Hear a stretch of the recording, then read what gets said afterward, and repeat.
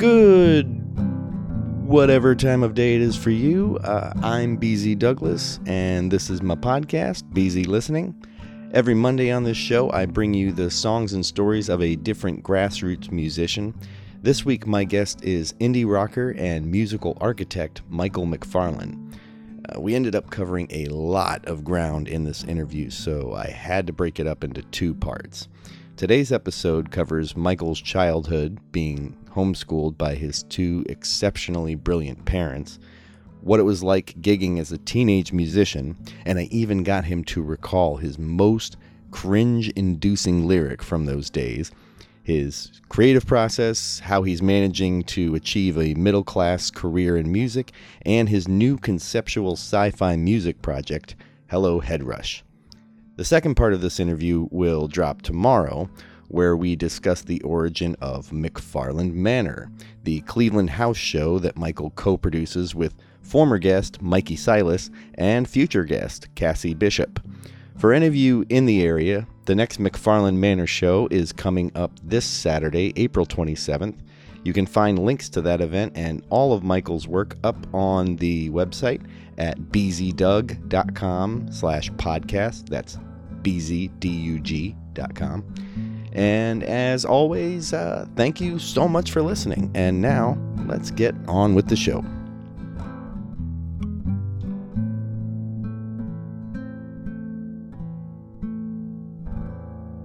This guest makes me nervous. He has the most natural radio voice I've ever heard. See, you say it's natural, but I worked at an NPR station when I was in college I was never on air, but just being surrounded by people that when they run into the what used to be a storage closet that happens to be the office for the multimedia designer, and they request a graphic, they always do it in full radio voice. They don't break. There's like, so we have a breaking news story that we're going to need a new image for this. It's going to feature this and this and this and so just kind of through osmosis or just being around it. I imagine it must be. How long were you at that job? 2.5 years, somewhere right around there. That would do it. Yeah. So I was steeped in the world of public radio. Wait, so let me ask, can you do any sort of impression of what you sounded like before you worked at NPR? Where you're like, oh, I had this crashy little voice. So I never had the whole thing with my voice breaking and cracking. But I was homeschooled, so I was kind of a weird, awkward dude. Really? In a lot of ways. Yeah. I need to talk to you about that. I was a kindergarten dropout. I went to kindergarten for 1 month, and that was it. We're homeschooling. Oh, well, excellent. We don't really put it out there on social media. It's one of those things where we're like, well, we're doing it. And if it succeeds, we'll tell everyone about it. But if it turns out we fail, we realize we made a huge mistake in 6 months. It'd be nice to not have to take that back online. Fair enough. Well, yeah, I was homeschooled for my. What was your parents' reasoning for homeschooling you? I think one of the biggest reasons was that they thought they could do a better job. My father's a nuclear physicist, so I'm inclined to agree with him already. And my mother's a biologist. She worked at NIH before deciding to be they moved to Texas after she did the NIH work, and in the late 60s, early 70s in College Station, Texas, there just was not a place for a female scientist. And so she ended up becoming a stay-at-home mom, which was, partly voluntary, but partly... Way to go, America. Let's have this very smart woman not get a job. Mm-hmm. Yep. So yeah, my parents were both scientists, and my father, was a teacher, and my mother became one and was pretty good at it, I'd say. The number one critique people throw at homeschooling is socialization. How do you? For me, that lands. With us homeschooling, a lot of it comes out of my, us recognizing Dominic has a lot of the same things that got me diagnosed with ADHD in third grade.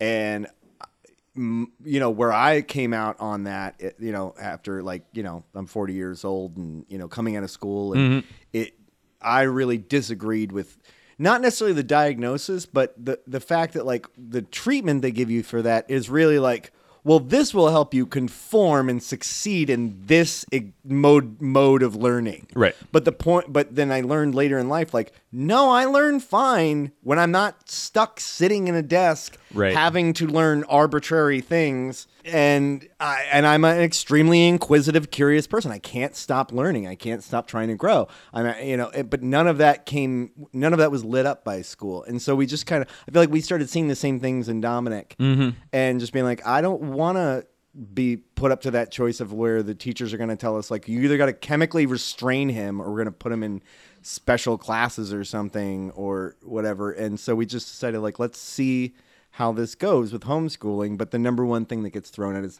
the socialization thing. And my immediately, where I land on that is my memory of school is that the social aspect of it was a fucking nightmare. From high school on, my parents gave me the choice if I wanted to go to public school.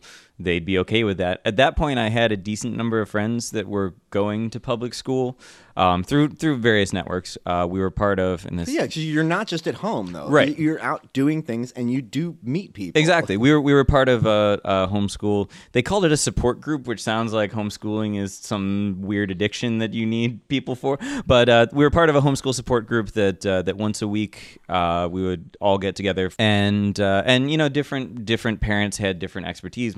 My dad taught a physics class for one semester, quote unquote, of that. My friend Alex's father was a pastor. He taught a class on public speaking that I learned a lot from his approach to that. But yeah, so I made friends through that, and specifically through Alex, since he was involved with the church, he had friends that were going to public school. Yeah, so you made friends, but you didn't have to deal with, like, because what public school is you're just thrown into a room, and you have like half the kids are indifferent to you, a quarter of them are outright hostile, and then maybe if you're lucky, a quarter of them are like friendly with you. That's my memory of it. That squares pretty well with what my friends who were going to public school shared with me. And but yeah, so when the opportunity was presented to me, like, hey, you could go to public school if you wanted to, which may have been just my parents being exasperated having to put up with teenage me at that point. There's definitely the thing of, in the early years of homeschooling, it's the kind of basics where we're not nuclear physicists and brilliant people, but like we can get through basic grammar, math, and literature and the survey stuff of just like priming you for the world. I think we're definitely thinking about like, oh, where do we find our people to form a co-op for when we get into the heavier subjects. But we're also open to, at any point, like with the boys, like, do you want to go back to school? You can tell us you want to go back. Which I think, providing that option is an important thing. But if it's a positive enough learning environment, and so that, there were positives and negatives to it. It's difficult as part of the parent-child relationship to have your mother also be your teacher, because sometimes you really, really hate your teacher and the things that your teacher is making you do. So it does add a layer of potential conflict to the parent-child relationship that's not always there. And it also means that you are, and this is a positive and a negative thing, you're spending a lot more time with your children. Sometimes getting them the hell out of the house and not having to deal with them might be a sanity improver for both parties. But well, it's definitely when I say we are homeschooling, Deb is homeschooling, and I am executive producing the homeschooling to a large portion, because I am out at a job all day and then working a job at nights on freelance, and she had already been doing it with Charlie for kindergarten because he didn't make the cutoff, and we could have put him in early, but we felt it wasn't right for him. For different reasons. But so she just took on kindergarten for Charlie with homeschooling. And then when she decided to start doing with Dom in December this year, she'd sort of share some of Charlie's lessons with Dom, like listen in. And she started to find all these gaps in his knowledge, which is like taking ownership of his education. We learned that, like, oh, you don't know the continents. You don't know, these different just survey things of the world that we thought were covered. So. Gotcha. You don't know how to write on a line. Yeah, she could take the time with him to just be like, no, do it again. You're not writing. You can write better than that, and hold him to a higher standard that a teacher just couldn't. Oh, and I can tell you with absolute certainty, the standards that my parents held me to compared to when I went to college. Like college, the academic classes felt so easy after what I'd done in the equivalent of high school, and so you can really, you can set the standard higher than is expected, and a lot of the time I think children will achieve that standard. And one thing that you mentioned earlier, as far as you're not nuclear physicists, I recall, and I'd have to do a little bit of research to find this, but about 10 years ago there was a study about homeschooling, and the education level of the parents actually had very, very little effect on the outcomes for the children. The time investment that the parents made was the largest correlation between that and the outcomes. And of course, it was using standardized testing as the outcomes and all of that. But we're learning along with them. Right, exactly. So you're actually, even you don't think you're like, oh, I don't know that much, but you're going through all of, like, in these early grades, I'm running through all of world history briefly, and then we'll go over it again. And so I'm going to be just as educated. Absolutely. With having the adult knowledge on top of it of just how things work in the world. So you're educating yourself along with your kids. So homeschooling parents are slowly getting more and more educated, even if they didn't start this. So right. So my mother did not know any Latin when they sort of were like, this is the foundational language that we think that our children should learn, because if you can read Latin, you can probably, with a little bit of help, read pretty much any of the Romance languages. You can derive a lot out of that. Yeah. Oh yeah. And so Mom started studying Latin, and so. Then a few years later, so she started it along with my sister learning Latin, who is the one who's a bit older than Dave and I are. And so by the time Dave and I started learning that, she was like 4 years deep into having studied Latin. And so by the end of high school, I translated the first 2 books of the Aeneid and all of this. And so, but at that point, Mom was taking college level classes and translating all these bawdy insult poems that various Latin writers wrote, because some of that stuff got pretty raw. Like if you look into the poet Marshall, he's got some pretty sick burns in his poetry. It's not for PG audiences. So did they share the load equally, or did your mom carry more of it? I think Mom carried more of it, because mostly because Dad was at work, and so Mom was the one that was there. Dad handled the math side of things and most of the science side of things, which some of the stuff that we got to do was a lot of fun, because he had a full lab at the physics department at Kent State, that we had access to all the fun chemicals, that you have to really make sure you not did to pour drugs with your dad. Well, you know what, Dad was in California. The first time I huffed ether was with Dad. He was at UC Davis, not UC Berkeley, which is where LSD was invented. But I'm guessing there was some cross-pollination we of made the LSD. It was great. I sing it from the tops of cars, sleeping out under the stars. I sing it to a quiet night, hope you might hear it too. I sing it from a balcony, looking out over Bourbon Street. I sing the words to the air, hope that they're coming through. And I believe you can hear my melody, 'cause when I leave, my heart stays with you. And no matter what, gotta keep on singing, knowing my heart that the words come through. I am the reason your ears keep ringing, 'cause I promise, baby girl, I'm coming back to you. In a month, you can hear me say it, but while I'm out on the road alone, this is the song that my heart keeps playing, from Atlantic to Pacific till I get back home. Oh!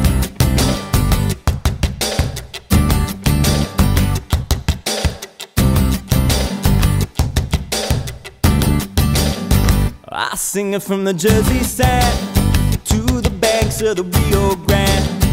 I sing it from the west to east, that's the least I can do. I sing it from the Golden Gate all the way to the Empire State. I sing it from the south to north, hope it's worthy and true. And I believe you can hear my melody, 'cause when I leave, my heart stays with you.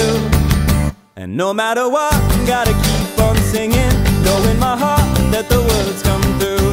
I am the reason your ears keep ringing, 'cause I promise, baby girl, I'm coming back to you. In a month, you can hear me say it, but while I'm out on the road alone, this is the song that my heart keeps playing, from Atlantic to Pacific till I get back home. Oh, no, Lord, I'm not a runaway to go so far. I miss you every day, and so low starts to seem a lonely way. I promise, baby girl, I'm coming back to you if it's the last thing I do. If it's the last thing I do. No matter what, gotta keep on singing, knowing my heart that the words come through. I am the reason your ears keep ringing, 'cause I promise, baby girl, I'm coming back to you. In a month, you can hear me say it, but while I'm out on the road alone, this is the song that my heart keeps playing, from Atlantic to Pacific, it's my ticket, take it no matter what. Gotta keep on singing, knowing my heart, you're my dream come true. I'm the reason your ears keep ringing, 'cause I promise, baby girl, I'm coming back to you. In a month, you can hear me say it, but while I'm out on the road alone, this is the song that my heart keeps playing, from Atlantic to Pacific till I get back home. So you have these two scientific engaged parents. Mm-hmm. Where does music first take its hold on you? Is that something that was in your family, or is that something that was unique to you? So I probably have, of anyone in my family, the least musical aptitude. I'm just the one that was passionate about it, so I was stubborn enough. I wasn't gonna stop.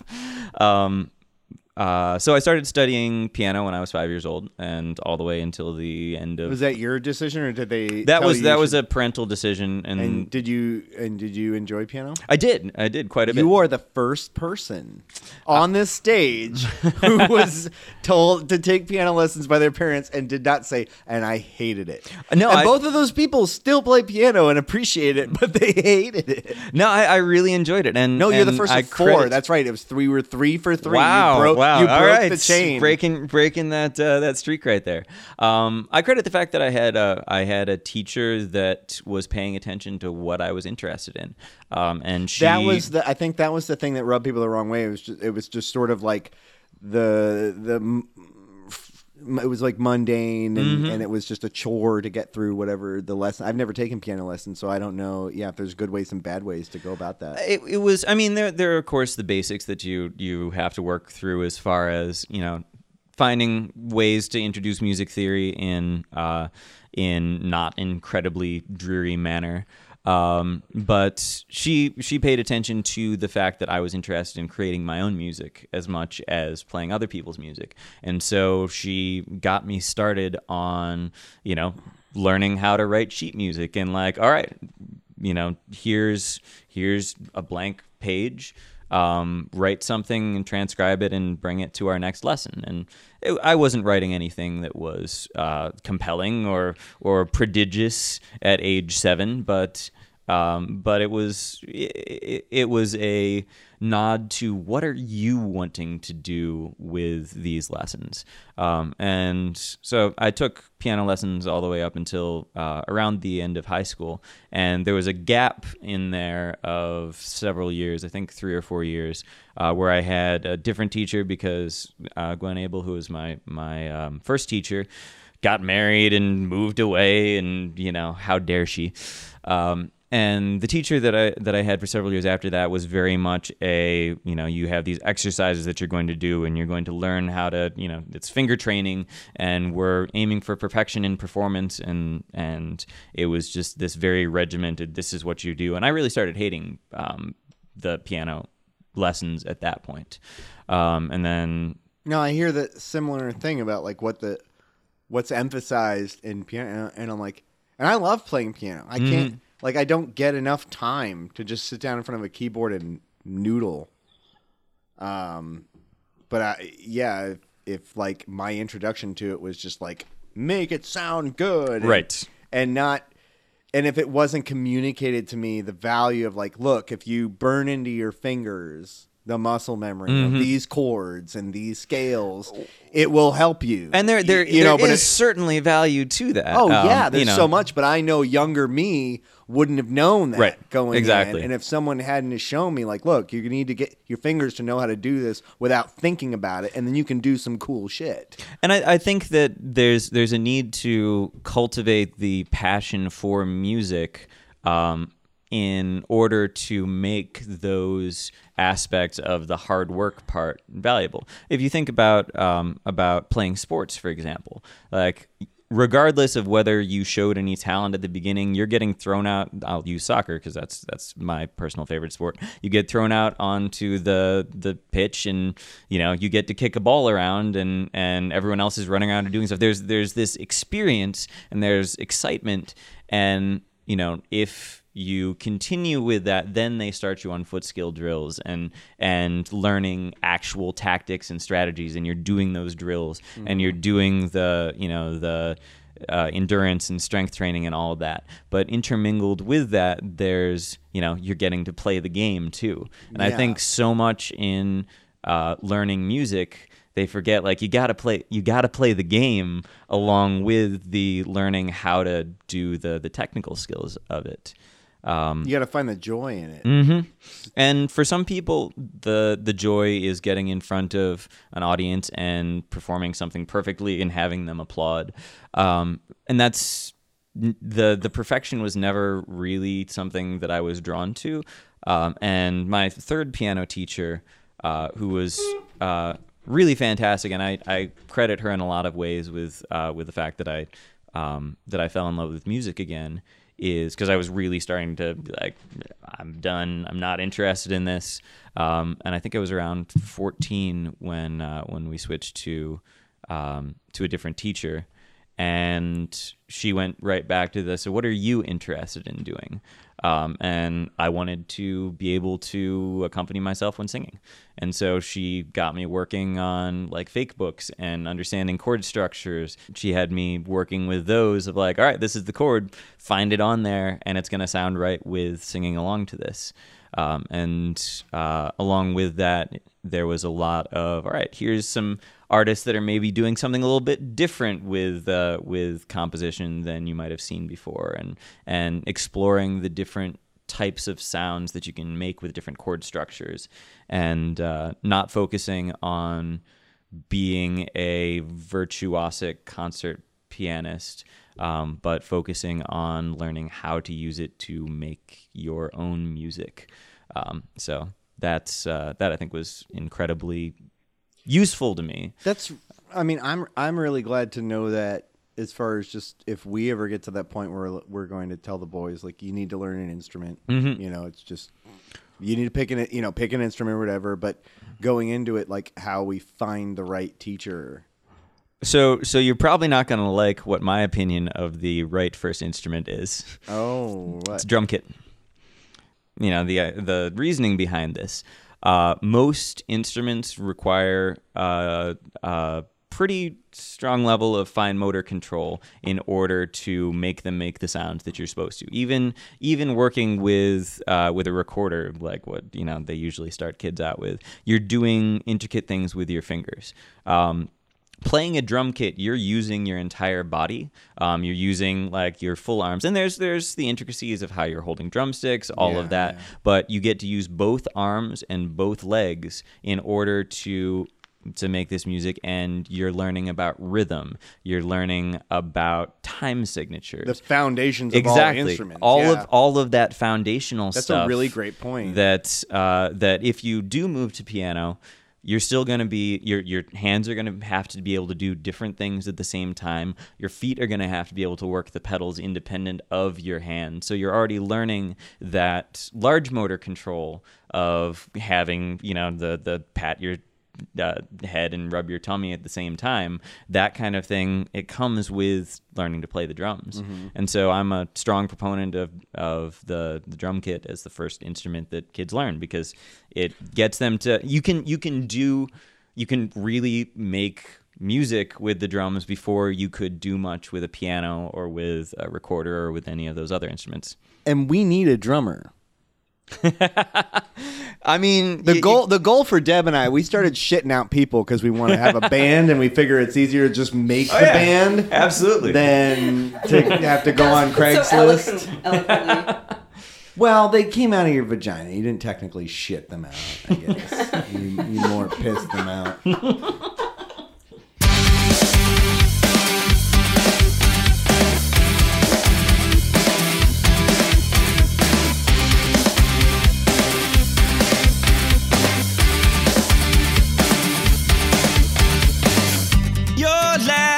Weekend in town, you say if you're around, just come to meet me under the street lights. Coffee and cold hands, stay out till daylight. 3 months measuring time, 3 days down to the line. Savor the cents and sentences we share. You know it's coming soon, the last sunset of summer. Last light in your eye, the last gasp of a runner. Just stop saying goodbye. One last note on my door, the same words as before. Just come to meet me under the street lights. You know it's coming soon, the last sunset of summer. Last light in your eye, the last gasp of a runner. Stop saying goodbye. The first taste of an ending, the first final hello. We won't break, but we're bending. I won't beg you to go with me. This path's not for you. Just come to meet me. The street lights. Only being fractured in two.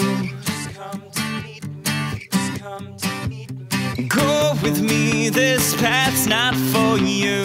Just come to meet me under the street lights. Only being fractured in two. Just come to meet me for the last sunset of summer. The last light in your eye. Last gasp of a runner. Stop saying goodbye. The first taste of an ending. First final hello. Won't break, but we're bending. I won't beg you to go. The last sunset of summer. The last light in your eye. Gasp of a runner. Stop saying goodbye. The first taste of an ending. The first final hello. We won't break, but we're bending. I won't beg you to go.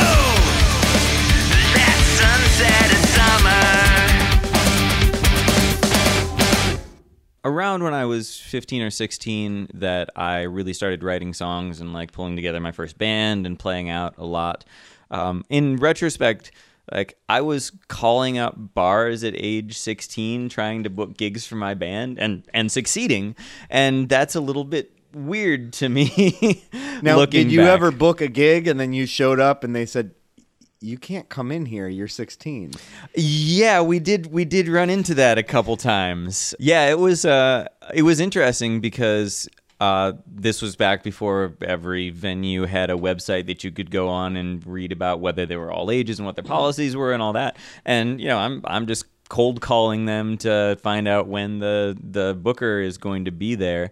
And it's if this was before Facebook, where you could go and look and see, okay, they've got such number of fans around here, and they, that you can hear their sound samples and all this. Like there were some places that you'd call up and talk to them, and they'd be like, yeah, sure, come play on this date. We've got such and such other bands on there. Like, sweet, we're in. We're playing at whatever place in Akron, and we'd get there and be like, oh, you're really young, aren't you? Well, we're not going to kick you off the bill, but... Which leads me to believe you had this deep radio voice from a young age. So by the time I was 16, my voice had dropped about to... I was a baritone already by that point. I didn't necessarily have the diction for radio at that point, but yeah, the voice sounded like an immature adult, if that makes sense. It was low enough that you could believe that I was in my 20s, and, well, a lot of musicians aren't exactly the most adult folks to begin with, so the venue bookers might have just been like, all right, probably just some, adolescent-ish 20-something. But yeah, so there were several instances where we'd get there, and they'd be like, all right, you can play the gig, but you have to wait outside, go straight on stage and unload, load your stuff off stage immediately and then leave. We've already put you on the bill, whatever, it's fine. But yeah, next time you're going to have to be accompanied by parents. And what was your early music centered around? Were you doing all the songwriting and then bringing people together, or was it collaborative, or what does 16-year-olds sing about? 16-year-olds, or what is a 16-year-old Michael I mean, you don't have to speak for all 16-year-olds. Well, there's angst, to be sure. As I think I can speak most for most of it 16-year-olds, though. Oh, of course, in retrospect. For 16-year-old Michael McFarland, there was a decent amount of unrequited love, a decent amount of trying to sound deep and introspective and like I understand things about life. And in looking back at it, some of the lyrics hold up. I think I did so moderately convincingly. What lyric holds up the least? Oh, see, it was a joke song. It was a song about how my brother commented at some point in the writing process that all my songs were starting to sound the same. And so I wrote a song about the uniformity of my own writing and the lack of originality between my own songs. And the final line of the chorus is this original enough that all the homies gonna call me fly?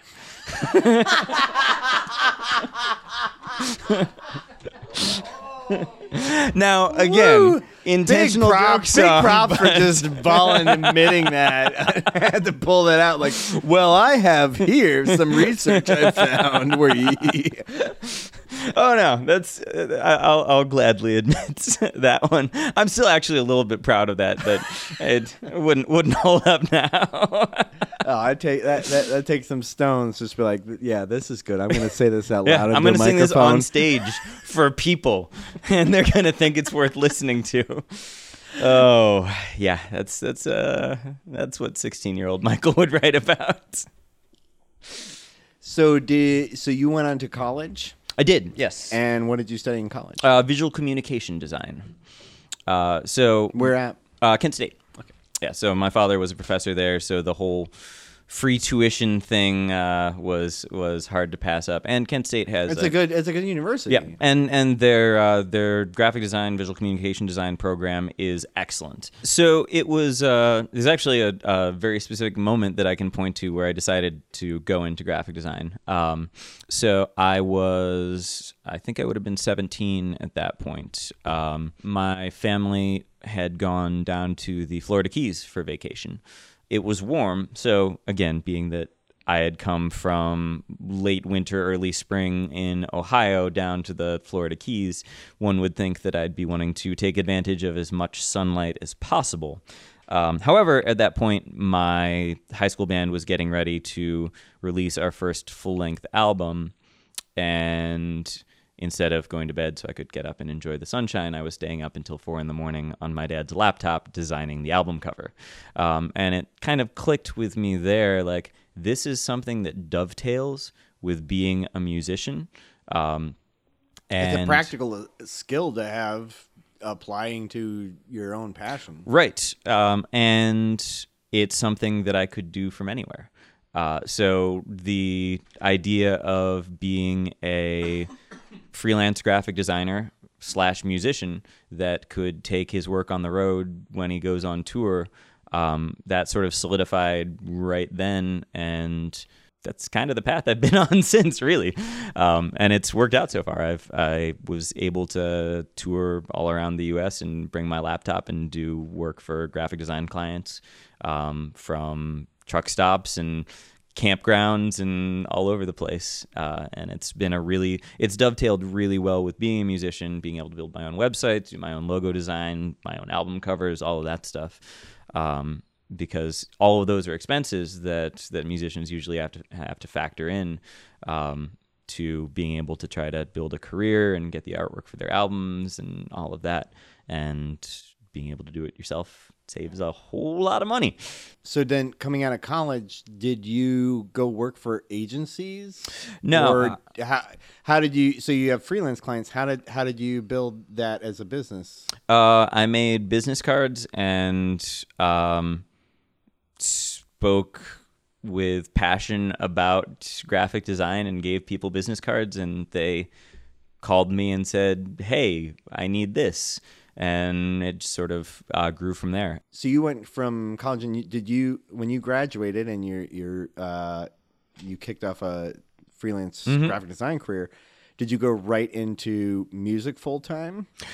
So I never had really stopped doing the music thing seriously alongside, like when I was... Or did it escalate once you got out of college? Did you throw yourself into it more now? I did, since there was more time available for that without having to pursue the other college courses. So I was playing in a... progressive alt-punk band at that point. We were doing these big concept albums about failed revolutions and things like that. So you mean progressive as in politics as opposed to like prog rock? It was a little bit proggy in some places. As it was actually Nick from the band Walk the Moon that used the phrase progressive alt-punk about what we did. Because I remember playing a show in Bowling Green, Ohio at a place called Howard's. And it was the first time that we met the guys in Walk the Moon. And there were a total of, I think, 7 people in the audience. And 4 of them had come to see us, and 3 had come to see Walk the Moon. And then we played with them again in Kent. This was shortly before they really blew up and started to make waves with Anna Sun and everything moving on from there. But yeah, he was chatting with me afterwards, and he's like, "Yeah, the progressive alt punk thing you guys have going on." I'm like, "That's what we need to call ourselves." We've been trying to figure that out for years. The full length album that we put out was a concept record that there was a story that ran through the whole thing, and there were songs that that's proggy, right? Exactly. There was one song that the verse was in 7/8 time, and then the chorus was in 6, and then it went to a swung 4, and then back into 6 for the final chorus. Oh no, you didn't. Right, so it's getting... I know what all those mean. Exactly. Oh my God, I can't believe you did that. But that's the proggy part of it, is like doing stuff with music theory for its own sake in a lot of cases of like, we're going to do stuff that's difficult because it's difficult. It's geek rock. Right, exactly. Like, this is the musicians will get it. Right, exactly. And to be fair, on my latest record, I did write a song entirely in 7, just to see if I could manage to write a hooky song in 7 and not have people notice it. So there's still some of that in me. Which song was that? It's called Skip. Yeah, it's and the whole idea behind it, I was talking to my friend Kevin Conaway, and we were talking about songs that were in odd time signatures, like Money by Pink Floyd, and there Salisbury Hill by Peter Gabriel. The ability to make a song that gets stuck in people's heads, even though, because those odd time signatures feel uncomfortable and they're hard to write in a way that people are gonna like bop their head along with them and want to sing along. And so it was sort of a challenge to myself, like, all right, I'm going to write a song that's in 7 that people won't realize is in 7 and will get stuck in their head. So I think I accomplished that. I've had a couple people tell me it was their favorite track off the record, so I'll pat myself on the back a little bit for that one.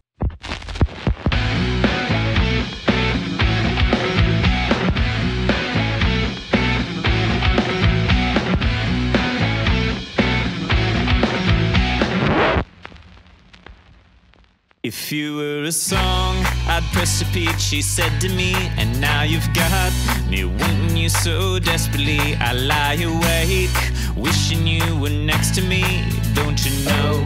Oh, my love is like a record, always skip to the same track. It never sounds quite the same on the playback. My one-track heart is hunting in your haystack for your needle. So, oh. So can we skip right to the good parts? Looking for a new start. Just one beat but 2 hearts. Skipping oh. I know nothing here can keep us down. Synchronizing sacred sounds. Tables turn the record around. Skipping oh.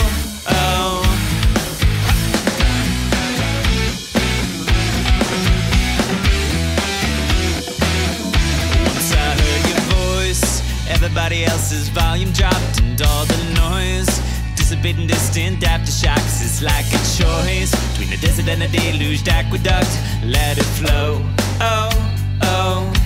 So can we skip right to the good parts? Looking for a new start. Just one beat but 2 hearts. Skipping oh. I know nothing here can keep us down. Synchronizing sacred sounds. Tables turn the record around. Skipping oh. To the song.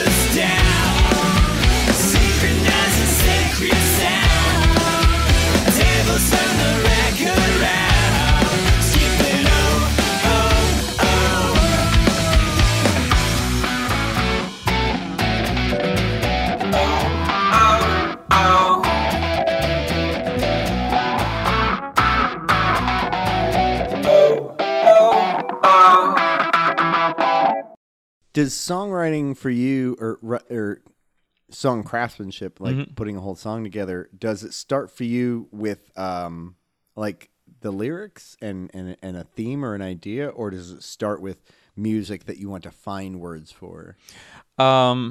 More of the theme and idea, but not really either of those. So I in a lot of ways, I view songwriting the same way that I view graphic design, which is that I'm trying to accomplish something with the songs that I'm writing. I am trying to evoke a specific emotion in a listener. I'm trying to make them want to get up and dance for a song. I want to make them cry, something like that. So I'll start with what is the end result of someone listening to this song and then work back from that goal. And so both the music and the lyrics come out of that. So in this case, I wanted to write something that was catchy and had this odd time signature, but would still get people nodding their heads and dancing along. And so I worked back from that and ended up, the song's called Skip, specifically because there's one beat missing, because in your standard 8-beat pattern there's one that's gone at the end. And so I was like, okay, so what can I make this a metaphor for? And so I worked back from this idea of the name of the song to the lyrics that came out of that, and then was able to find things that were going on in my life at that point that I could tie it into and personalize it and make the lyrics still be meaningful and not just like I'm tossing some throwaway stuff on here to accomplish this goal. But that's kind of been how most of my songwriting's gone, is like I have something I'm trying to accomplish with this song in how it's going to affect the listener, and I'll work backwards from there. So, for example, my song Bottle Rocket, which is one of the ones that people will actually yell at me from the audience to play it if I haven't yet, which feels pretty cool. It's your Freebird. Right. It's between that and Lighthouse. And I have a song called Lighthouse that people like. I almost always end the set with Lighthouse, and halfway through the set, people will be like, have you played Lighthouse yet? And be like, if I'm going to, it's going to be at the end, guys. Come on now. But Bottle Rocket, I wrote the song because I wanted to make the music video for it. So I had this music video concept, and I was like, all right, I need to write a song that justifies the creation of this video. And so I worked backwards from the music video idea to the song and ended up with Bottle Rocket. The concept being that people would be tying messages to bottle rockets and shooting them off and having them explode. And so their burdens would go off into the atmosphere and disappear in this flash of light. And so I had that. Have you ever done that? We threw an entire party that was all centered around that and shot a music video for it. Oh, that's awesome. Yeah, so the entire video, apart from the performance part that was just me running around my yard holding a laptop with the webcam pointing at me as I sang, the entire video was from people's webcams and cell phone cams and their little digital cameras. This was back before everyone had a great camera on their phone, but it was all footage that people collected of it's a really this party. low res video. I intentionally processed all of it with like a camcorder filter to make it look even grimier than a lot of it did. So it sort of evened out, because some people actually brought along DSLRs and were shooting good quality video, and some people, what are you doing? You're fucking this up. Yeah, so I had to make that footage look a lot worse, and other footage was like, barely nice effort, recognizable. but I'm gonna completely stomp on your nice camera. Exactly. And there was this whole station where people could write notes, and I asked people to take pictures of what they wrote. Leave it anonymous, but take pictures of what they wrote before attaching it to the bottle rocket. So intercut in the last part of the video is all the things that people wrote on the messages that they were sending off and that exploded and they were able to to leave behind. So yeah, that's my songwriting process is working back from an end result. Do you find that you draw from the same emotional core for a lot of songwriting. Like, some people write from a place of pain, some people write from a place of joy, some people just find whatever there is. For the most part, the thread that seems to run through a lot of what I've written, and it was never an intentional thing, but a lot of what I write is finding the bright spots in the darkest parts of life. So a lot of times it's when I've gone through some really difficult stuff that I'll start writing, but very little of it is, just, oh, woe is me. It's the writing the songs that I need to hear at that point. So a lot of times it's that end result that I'm looking for is, what song would someone that's feeling the way I'm feeling right now need to hear? Like, what song would I write for somebody that feels the way I do? And so there are a lot of these sort of comforting yet anthemic pieces that I've written that are written first person, but they're not about me as that first person. They're about the people that have been there for me in these places. So coming up in music, you said you had a fairly musical family, and were there influences that came in from outside that in like the local music scene, or like larger influences in just larger pop culture of music that you can look at and be like, that's someone who really I started navigating in their waters? So when I started writing my own music, so I had grown up, and this is part of the homeschooling thing, is that I hadn't really listened to the radio all that much when I was younger. It just wasn't part of our lives. There wasn't a radio that you could easily just turn on and tune to things, and so my dad's record collection was a lot of what I listened to early on, and that was a lot of 60s folk and like protest music. Like Phil Oakes is one of still my all-time favorite songwriters. That his I Ain't Marching Anymore album is still 100% relevant and should be listened to. But so that was where I'd sort of come from. When I was around 14, I got a Walkman that had a radio in it, and started listening to Deluxe. I know, it was fancy. Started listening to 107.9 The End, which was the alternative rock station. That's gone now, right? Oh, that's been gone for I remember when that came out, and it was a big deal. Mm-hmm. Well, they signed on the air the same way they signed off, which was with 24 hours straight of REM's "It's the End of the World as We Know It." I remember that going away party. Mm-hmm. Yep. So I started listening to that, and the bands that really grabbed me from that era, Our Lady Peace was a big band that I latched onto, and a lot of bands, Eve 6, Matchbox 20, that kind of stuff. Was what kind of caught my ear. Third Eye Blind was a huge influence on my early writing, and there's still a decent amount of that DNA that flows through what I'm doing. And those were the songs that I was listening to when I started writing songs, and in truth were the songs that made me want to write songs. And moving forward, Jimmy Eat World became a really big influence of mine. The Joshua Tree album by U2, I must have listened to that 5,000 times.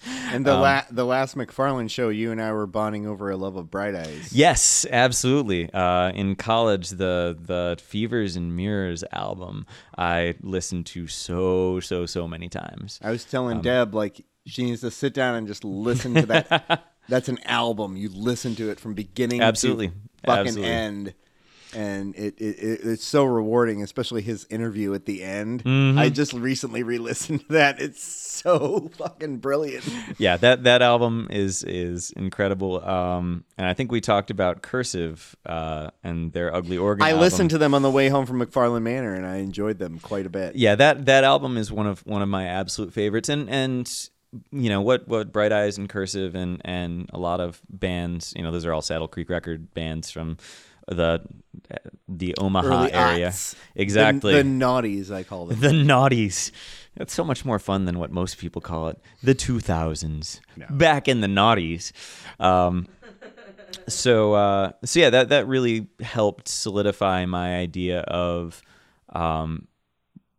albums should have some cohesive thread that runs through them. Well, it was interesting. Maddie Finn was my last guest, and she just I never heard this Perfinian before. Perfinian. That's a I good never word. heard this. It's very Lewis Carroll-y of you. She said like, "Well, I recently made a new album, and I don't really agree with albums. I don't think there's any point to them anymore." So this is a debate that I've been having with some friends recently. There's some people that's like, you know what, it's a singles world out there. Like everyone's just putting out single tracks, and I really think that that there is even more so than 4 years ago. I would say there is a huge place for albums because in the world where streaming is king. You're going to have to get people to listen to one song a huge number of times. However, if you've got 10 songs and people listen through the whole thing over and over, that's going to net you like 25 cents. Oh, man.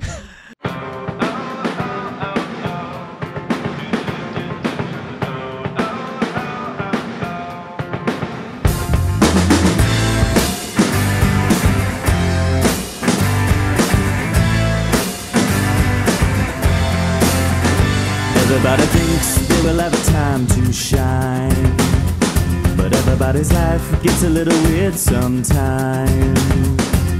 So open your eyes, say your goodbyes, and watch all the lies disappear. 'Cause tonight I got a bottle rocket pointing at the stars, and at last I got it right. Now the skies are clear, it's going up and out of sight. Fire and abuse to start it, burning to the black, and tonight I'm sending all of the pain, all of the fear to the atmosphere.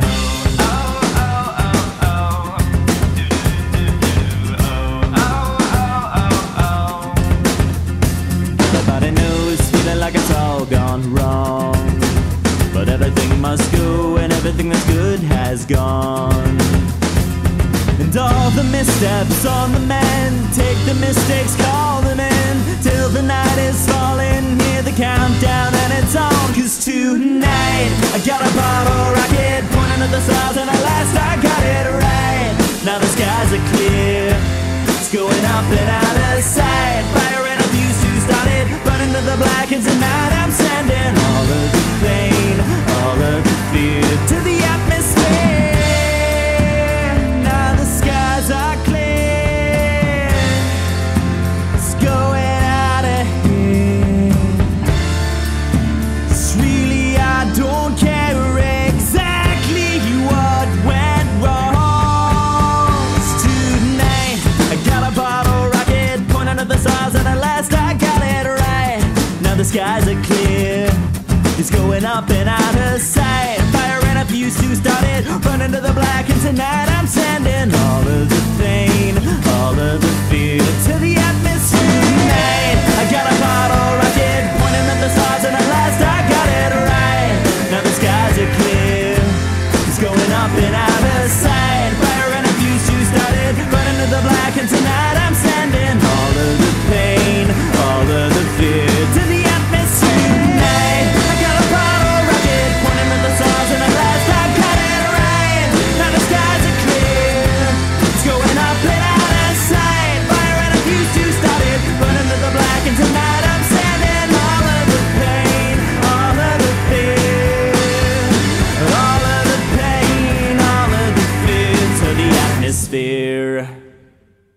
with like this new world of like you're saying, like, you know, what an we're talking about like what an album is, what a single is.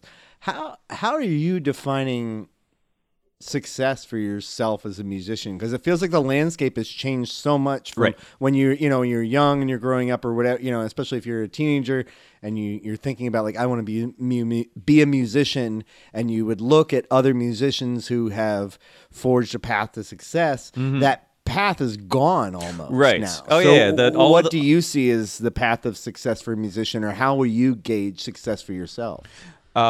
So what you were saying is completely true, that all of the musicians that I listed were part of the major label system and had, huge promotional dollars behind them, and were all playing to arenas and, sold out stadiums and all of that. And the landscape is entirely different than that now. There are mostly legacy acts at this point that are doing that, and a few select pop stars that they toe the line correctly, right? And they play the game, and they do as they're told. There's another layer right below that are the working class musicians that they're making enough to pay the bills, and they have a fan base, and a lot of times they're touring a lot of the year, but they're playing to mostly full rooms, and I think that's a level of success that does not seem unattainable. Along with that, there's also if you're looking at things from a financial standpoint, is being able to make a living playing music. And as a singer-songwriter, there are a lot of those gigs that you can get that are 2 to 3 hours that you're performing, and you make a couple $100 for it. You're sprinkling some covers in there, but you do a few of those a week, and suddenly you're bringing in enough money to pay the mortgage by being a musician. But you're not necessarily reaching the next level of, getting outside of your geographical range. That's one thing that I feel like, not just in music, in many of the arts, whether acting, music, there, as bad as America is with wealth inequality and the shrinking middle class, it feels like in the arts, the middle class is like a fraction of what it is for the larger country. There's so many, there's Prince, literally, and then there's, people grinding it out, and where's the middle class for musicians? It's like, because that's one thing as a musician at the level I am, which is, I don't think I'm at the tier you're at, where you're like, you're doing paying gigs and things like that. I came to music late, along with my wife Deb, and so we're still trying to learn how to be musicians, much less elevate to that level where we're just getting local gigs on the reg. But I just, it's so difficult for me to envision, like, what's a middle class life for a musician? And that's, how hard is that to attain? And so the question of being a working class musician is, are you a working class musician that's playing your own music, or are you using music to pay the bills? They don't have to be exclusive. And I've seen in the past year and a half, moving from making significantly less money from music than I put into it, to now making substantially more than I'm spending on being a musician. So there are a lot of different ways to approach the idea of being a middle class musician. I marked a milestone about a year ago that I realized for the past 6 months I had made enough from music to pay my mortgage every month. It wasn't paying all of my bills, but it was covering the mortgage on my house. And that was like one of those, like, oh wow, I think I can really call this a music career, as opposed to like I'm trying to be a musician. And it's, having all of the other irons in the fire, where, I'm an audio engineer. I've got my own recording studio. I'm a freelance graphic designer. I run a board game company. Like, I do all these different things that, depending on how much work is coming from any one of them, I can let the others, decrease a little bit. But for the first time ever this past December, I made enough money playing music to pay all of my bills. And that was like all of the bills for December were covered by the shows that I played and the sales of my music and all of that. So congratulations. Thank you. That felt like a huge like landmark. Audience, come on. Thank you. Give it up. And I'm not saying that in any way to try to make it sound like, oh, I'm doing great, because working a job that just failed completely. We all think you're doing great now. but to what you're speaking about it being an industry where I just had a room applaud for saying, hey, I was able to pay my bills by doing the thing that I for 1 month. For 1 month. I have one month of my entire life been able to pay all of my bills by doing the thing that I've been passionate about. Heavenly light came down. Exactly. So that's that's where things are with music, is that paying all of the bills for 1 month out of 18 that I referred to with music is worthy of applause. So yeah, there's I think that kind of says it all right there.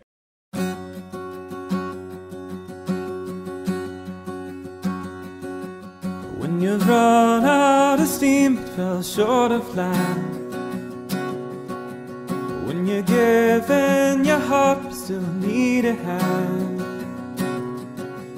When you follow the charts, but don't understand why your faith fails.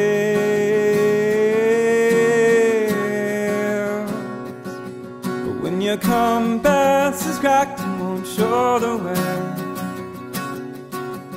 and the taste on your tongue is all see and spray, as you hold on to hope for the light of day, raise your sails.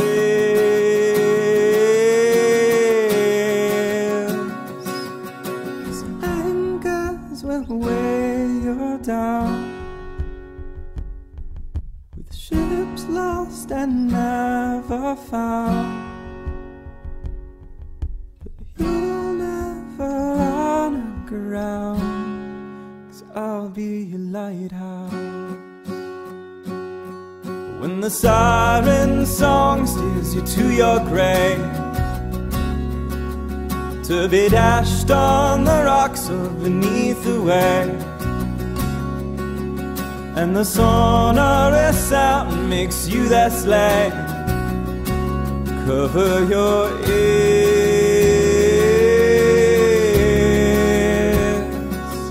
When the wind's whipping wild in the black of night, and your last hope for help's slipping out of sight,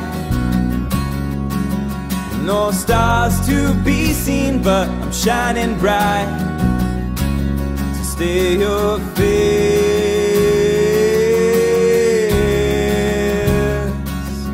'Cause anchors will weigh you down, ships lost and never found. But you'll never run aground, 'cause I'll be your lighthouse.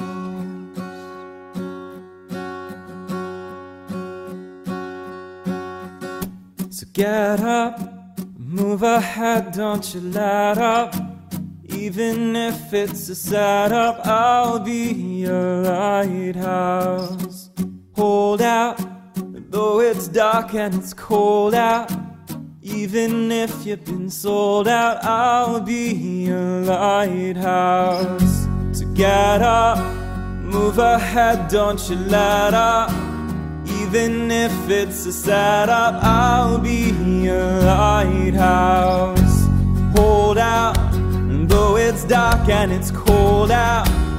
Even if you've been sold out, I'll be your lighthouse. Oh, oh, oh, oh, oh, oh, oh, oh, oh, I'll be your lighthouse.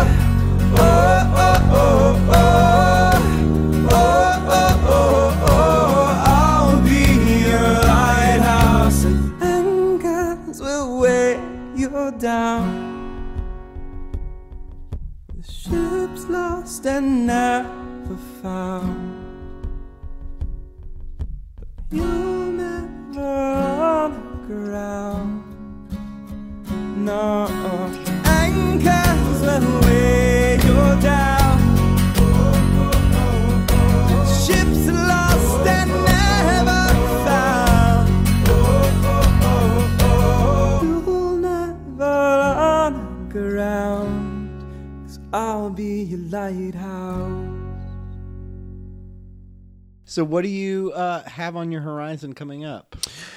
Oh, all kinds of things. So recently, I mentioned this earlier. There's a project called Hello Headrush that is a multimedia science fiction electro rock concept project. So I put out one single for that.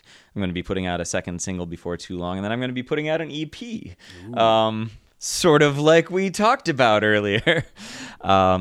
So the EP is going to be coming out in late spring. It's going to be called Humanity with a little asterisk. So, How many songs are on that EP? there are going to be 6 songs on that EP. Oh, so it's a bullshit EP. It's one of those like, oh, that long for an EP. But some of the songs are pretty short. So that's An how EP we is make not up about for it. how many songs; it's about the total length of the songs. I mean, if we're going back to the How much you could fit on it, right, on the how much you vinyl, could fit on that disc, that really is kind of accurate. which is totally a classification we should carry on forever, Absolutely. despite the fact It's that we no so- longer live under the limitations of what can fit on vinyl. Yeah, it's entirely brilliant. arbitrary. Entirely arbitrary at this point, but they are I like the, it's a nice digestible amount of Yeah. music. It's an EP feels like the set that an opener plays, whereas a full length feels like a set that the headliner plays. Is Hello Headrush something you see as just it's sort of a one-off, like fun thing to spin off, or something you see like I might see how far this goes? I'm definitely. I mean, I'm as much as I have time to. I'm going to be pursuing that alongside the Michael McFarland project. Musically, it's been incredibly freeing because I am writing for the first time in a long time from the perspective of characters that are not me, and I'm writing about big ideas of xenophobia and the othering of people, and mixing in science fiction with that. But the one of the ideas that sort of got me started down this path is the idea that you if you can't put a name to something, you can't hate it. And if you can't identify it as being different, then you can't, discriminate against it. And so the plot line of this entire project is that in the early 21st century, androids that are indistinguishable from humans were introduced into the human population, and through interbreeding with humans, by the 25th century, they've become half of the population of Earth, and nobody knows. Because until they die, there is no easily identifiable physiological difference. It's like Cylons. Actually, very similar to that. I was rewatching Battlestar Galactica recently, and that when you incinerate the remains, there's a inorganic compound that you could find in there. So in the case of these androids, once they die, their bones, instead of calcifying, they turn to metal. And so a scientist discovers, hold on a second, half of the population of the entire Earth is not human. We hadn't realized this. They've just been living here the whole time, and we haven't been hating them. And so We need to fix that. exactly. So the androids are demoted to a servant class, and then a populist leader, buoyed by xenophobia, rises to power and has them all executed. One of the other things that the androids themselves had figured out, though, was that they had the ability to network their minds, and the Android Underground had run a full backup of the minds of all living androids. And so the few of them that had escaped being killed press the button, and all of these androids that had been piled up in mass graves wake up, now with metal bones, and they're pissed.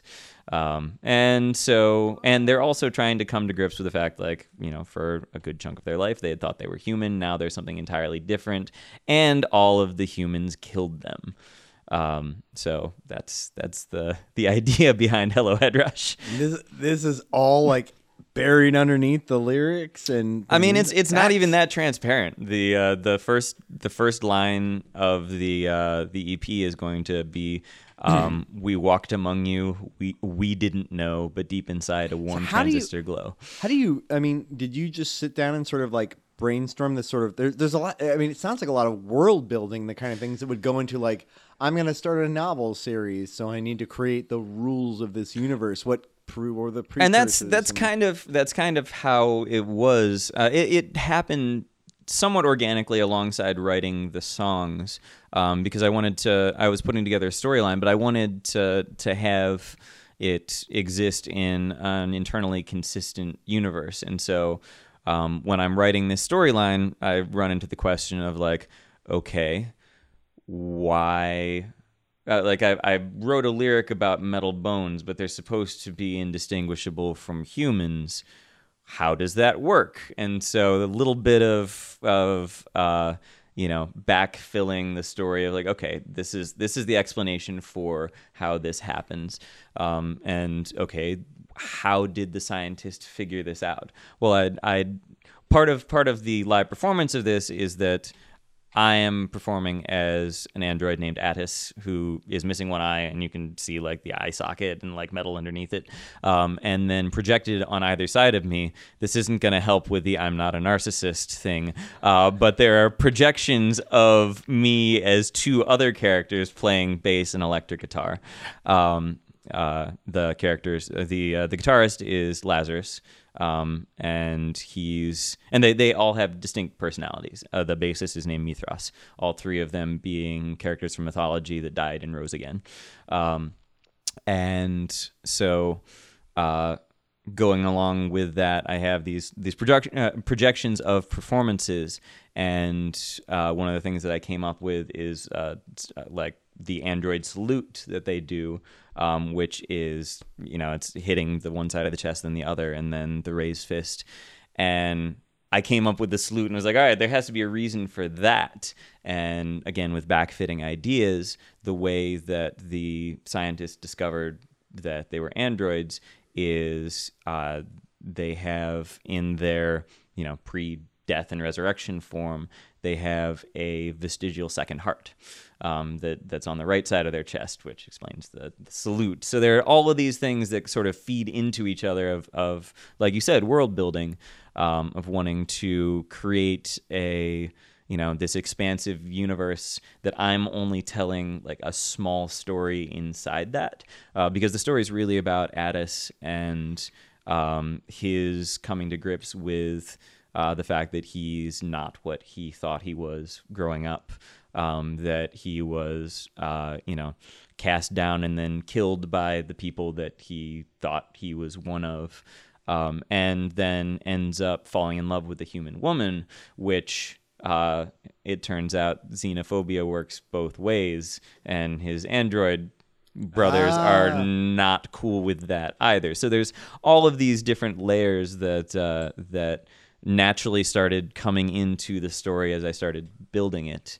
And so chapter 1 ends up with him and this human woman that nursed him back to health, running off into the night and trying to flee the main war zone between the humans and the androids and see if they can find life away from the war. Very cool. And that's the end of chapter 1. Yeah. Obviously they're not going to succeed in doing that, or we wouldn't have a chapter 2. It's not going to be a happy ending here. Come on, folks. You can't be nice to your fictional character. Exactly. Just look at Game of Thrones. How would that have gone if been like, everybody gets to live? That's one of the things that's like the only way like I could accept a god is if someone's like, oh yeah, this is all entertainment for him. Yeah, that's why he does awful shit to us. He's trying to create a compelling storyline. Like, if you're gonna anthropomorphize, like, that there's a creation deity, and then try and tell me anything other than like, well, he just thinks this is all funny. Okay, that makes sense. You can't tell me he loves you.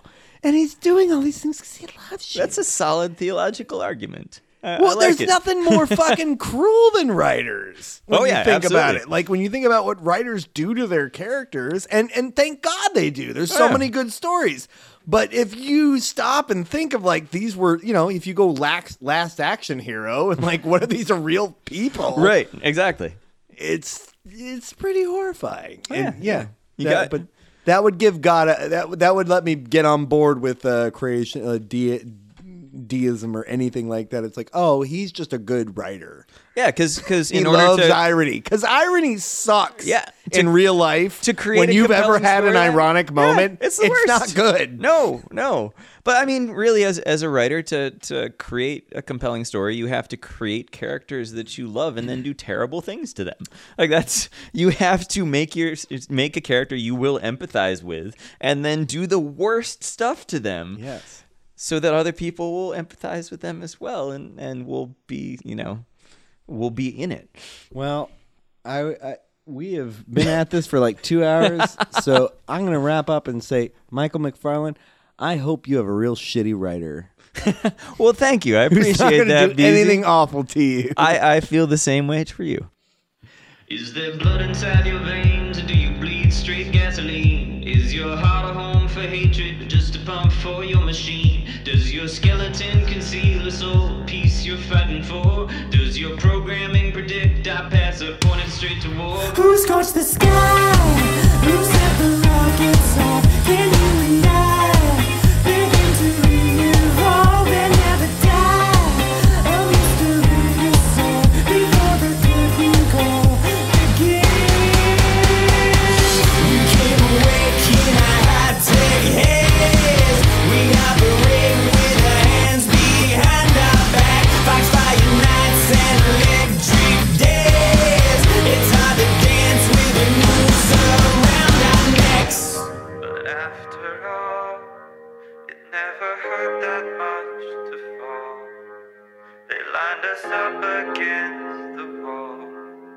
We weren't human, now our second life again. Will the fallout end in spring, or have we sprung our own trapdoor? Will our vengeance find us sated, or will our bloodlust beg for more? Will the end of what you thought we were create the greatest good in new beings made of flesh and steel and strength now understood? We scorched the sky, we set the rockets off. Now you and I begin to re-evolve and never die. Infinity dissolves before the curtain call begins. We came awake in our high-tech heads. We operate with our hands behind our back. Foxfire nights and electric days. It's hard to dance with a noose around our necks. But after all, it never hurt that much to fall. They lined us up against the wall. We were inhuman, now our second life began. Those that the light will stand aghast and feel the fallout falling fast. They were inhuman, now our second life began. We came awake in our high-tech heads. We operate with our hands behind our back. Foxfire nights and electric days. It's hard to dance with a noose around our necks. But after all, it never hurt that much to fall. They lined us up against the wall. We weren't human, now our second life again.